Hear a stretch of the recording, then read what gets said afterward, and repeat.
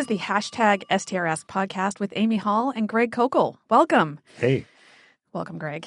Welcome, all right. Amy. We're going to try and Famous get Amos. more than one question answered in this episode. All right. Here's an unusual one. This one comes from Ethan. What is the biblical approach to deciding if eating meat is ethical? Yeah, this is an easy one. And anything that is not unethical is ethical. Okay? I mean, that's just general principle. We have freedom to do all kinds of things that are not proscribed either explicitly or implicitly by some moral principle in Scripture.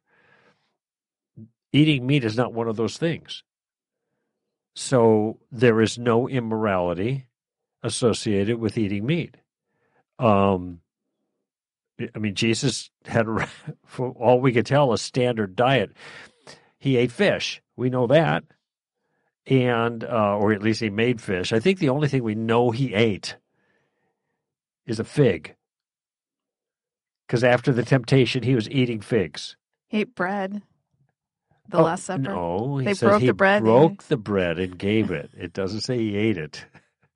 He cooked the fish for the disciples, but it doesn't say. I mean, the presumption is obviously he ate the bread, he ate the fish, and he ate just about everything else everybody was eating, and he drank wine. Okay, there's just no question about that in a fair-minded reading of Scripture. So So if it is not proscribed, it is allowed. Some people have. I don't know where they get this idea that unless the Bible says to do it, then we should be doing it. And you have people who approach church services like this. You don't have, in the New Testament, it seems like there's no instruments in worship, and so they're non-instrumentalist. Everything, all the music is a cappella. I have no problem with a cappella music. It's okay for people to sing without musical instruments, but without accompaniment, but their conviction is that it's actually inappropriate because we don't see it in the Bible, in the New Testament, at least. Certainly in the Old Testament, praising the Lord with harp and lyre, etc., so cymbals and all that. I personally don't want cymbals in this service, but in any event.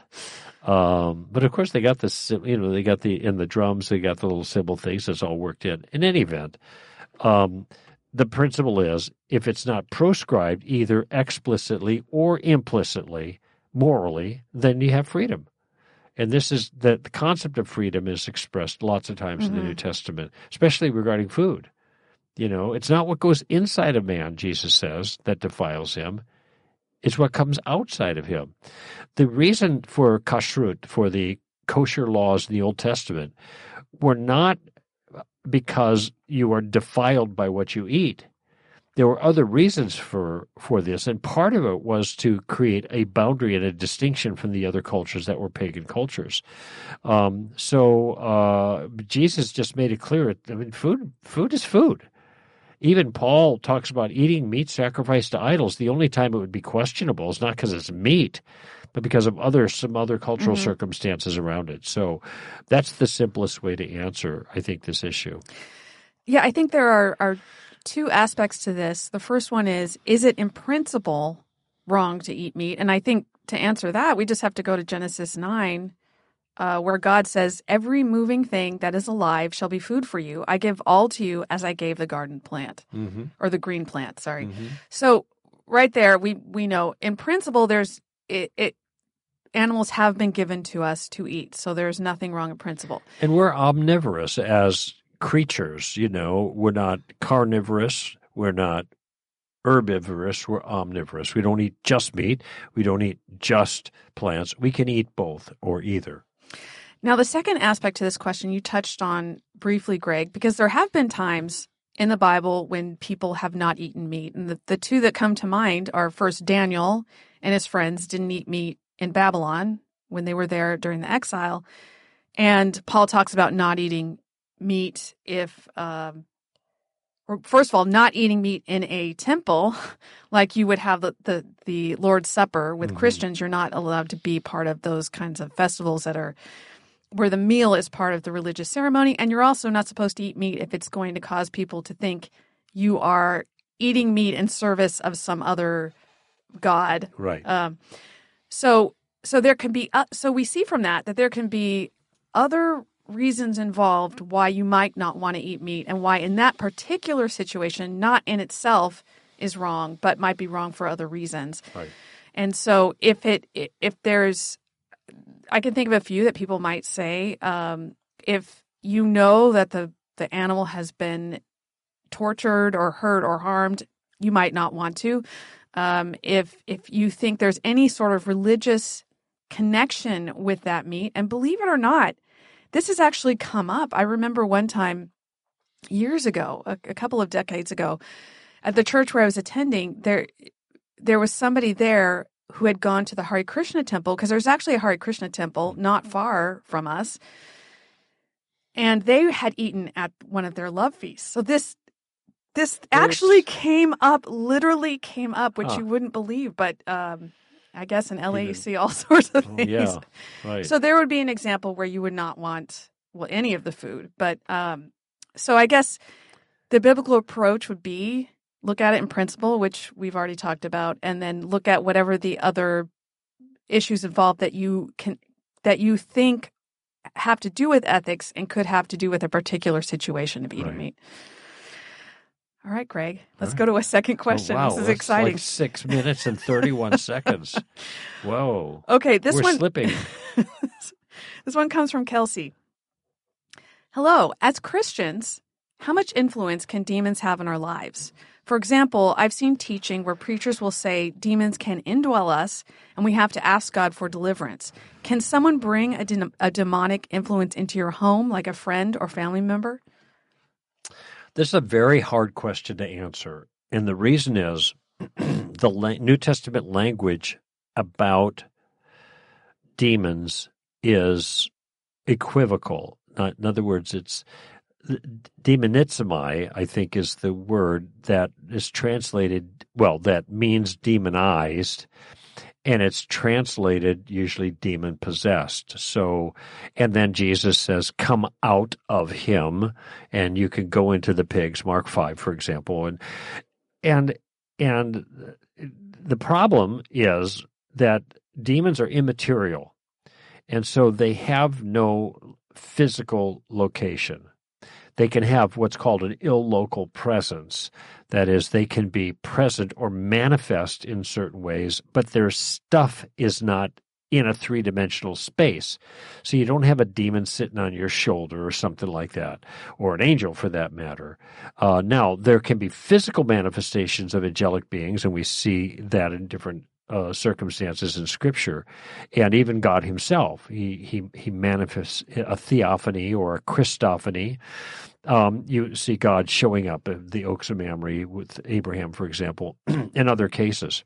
Burning bush, there's a theophany, there's a physical manifestation of God, but it isn't God himself.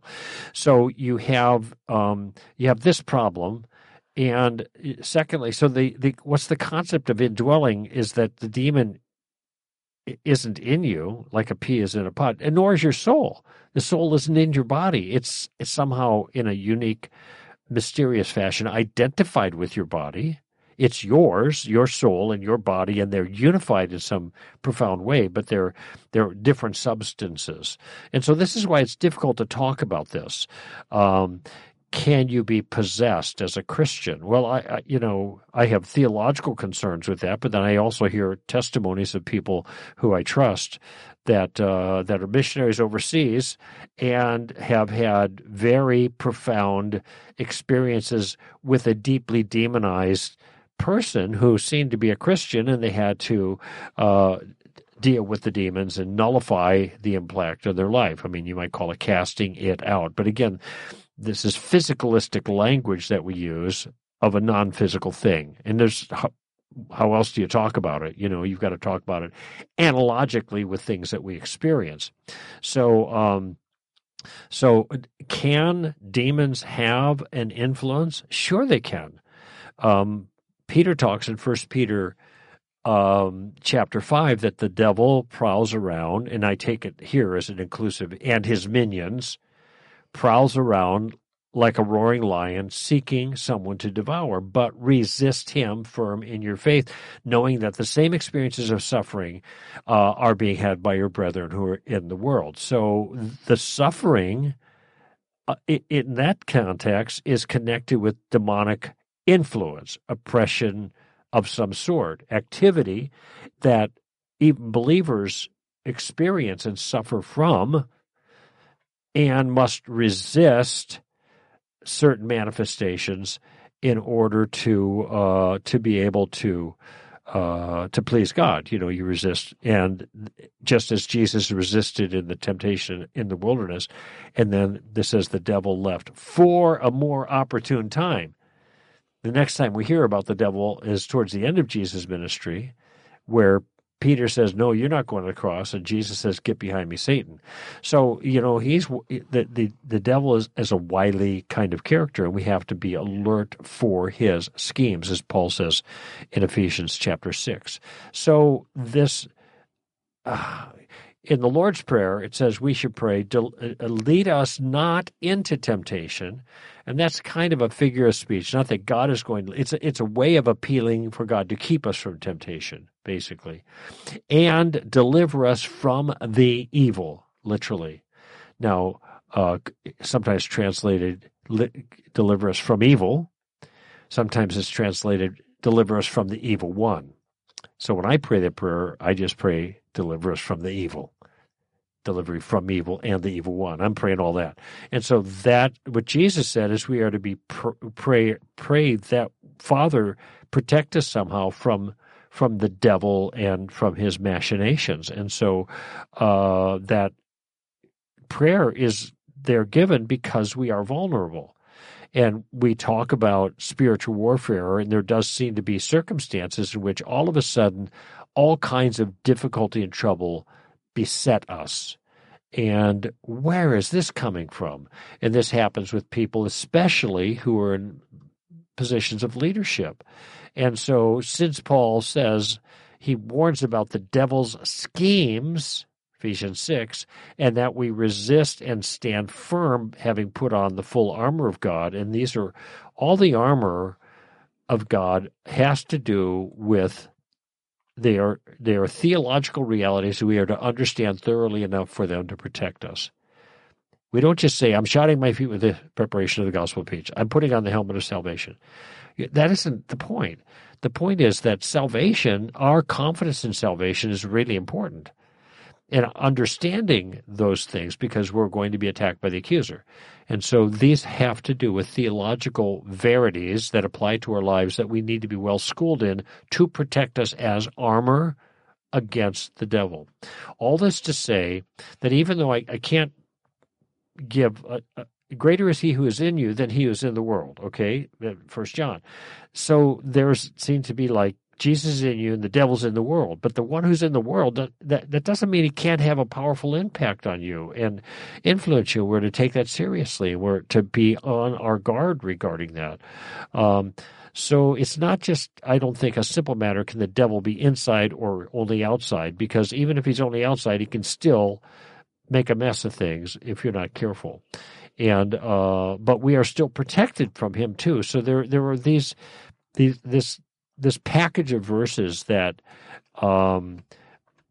tell us of our ability to prevail in the presence of the demonic attack, but responsibilities that we have to protect us from those influences as well. Ephesians 6 is the classic passage, but 2 Corinthians 10 says that the weapons of our warfare are not of the flesh, but divinely powerful. And then it says we're casting out speculations and lofty things raised up against the knowledge of God. So there it's talking about understanding truth as a weapon against the devil's schemes in our lives. And we've talked about that before too. So I don't think there's just one simple, easy way to answer this. I think the best way to understand it is we are in a spiritual environment where the forces of darkness have a powerful influence on people. They blind the unbeliever and they control the unbeliever. They can't do that to Christians, but we can still be vulnerable to that if we're not on the lookout and we are not properly protected. Does that make sense? Yeah, and I have a few things to say about how we should think about that in a second, but I want to start by saying I think you'd have to really convince me through something biblical to think that the idea that you could be possessed in the sense that you are indwelled by demonic spirit if you have the Holy Spirit. And I think about when Jesus talks about, when the Spirit leaves, he comes back because he finds it empty. Empty, yeah. And put in order, and then he brings 7 more with him, right? And he also talks about how in order for him to cast out a demon, he has to bind the strong man before he can, So it seems to me that a demonic spirit would have to be stronger than the Holy Spirit in order to, quote, indwell a Christian believer. And I think it's more likely that is true. Or possess even, as in a kind of ownership. Yes. And if it seems that somebody who's a Christian is demonically possessed, I think it's more likely that perhaps they are not truly a Christian than it is that a demon can indwell a believer. Mm-hmm. That's just thinking about that theologically. Now, the question about can someone bring a demonic influence into your home, like a friend or family member, I think certainly if somebody's doing occult practices in your home, then certainly they could bring some sort of demonic influence. Do you see any problem with that, Gregory? That seems to make sense to me. And, when Christians, in Ephesus, when all these Christians became Christian, they took all of their magical paraphernalia and they burned them, the books and everything, in a big pile. So there was a distancing from all of that stuff, So this is part of what it's hard to understand how it all works, but it's better safe than sorry. It's probably a good principle. I mean, and certainly you could pray against that. I'm trying to imagine a situation where I don't think I would say I have a friend who is, say, a Wiccan. I wouldn't say you aren't allowed in my home. That's not the direction I would go with this. But your demons can't come with you.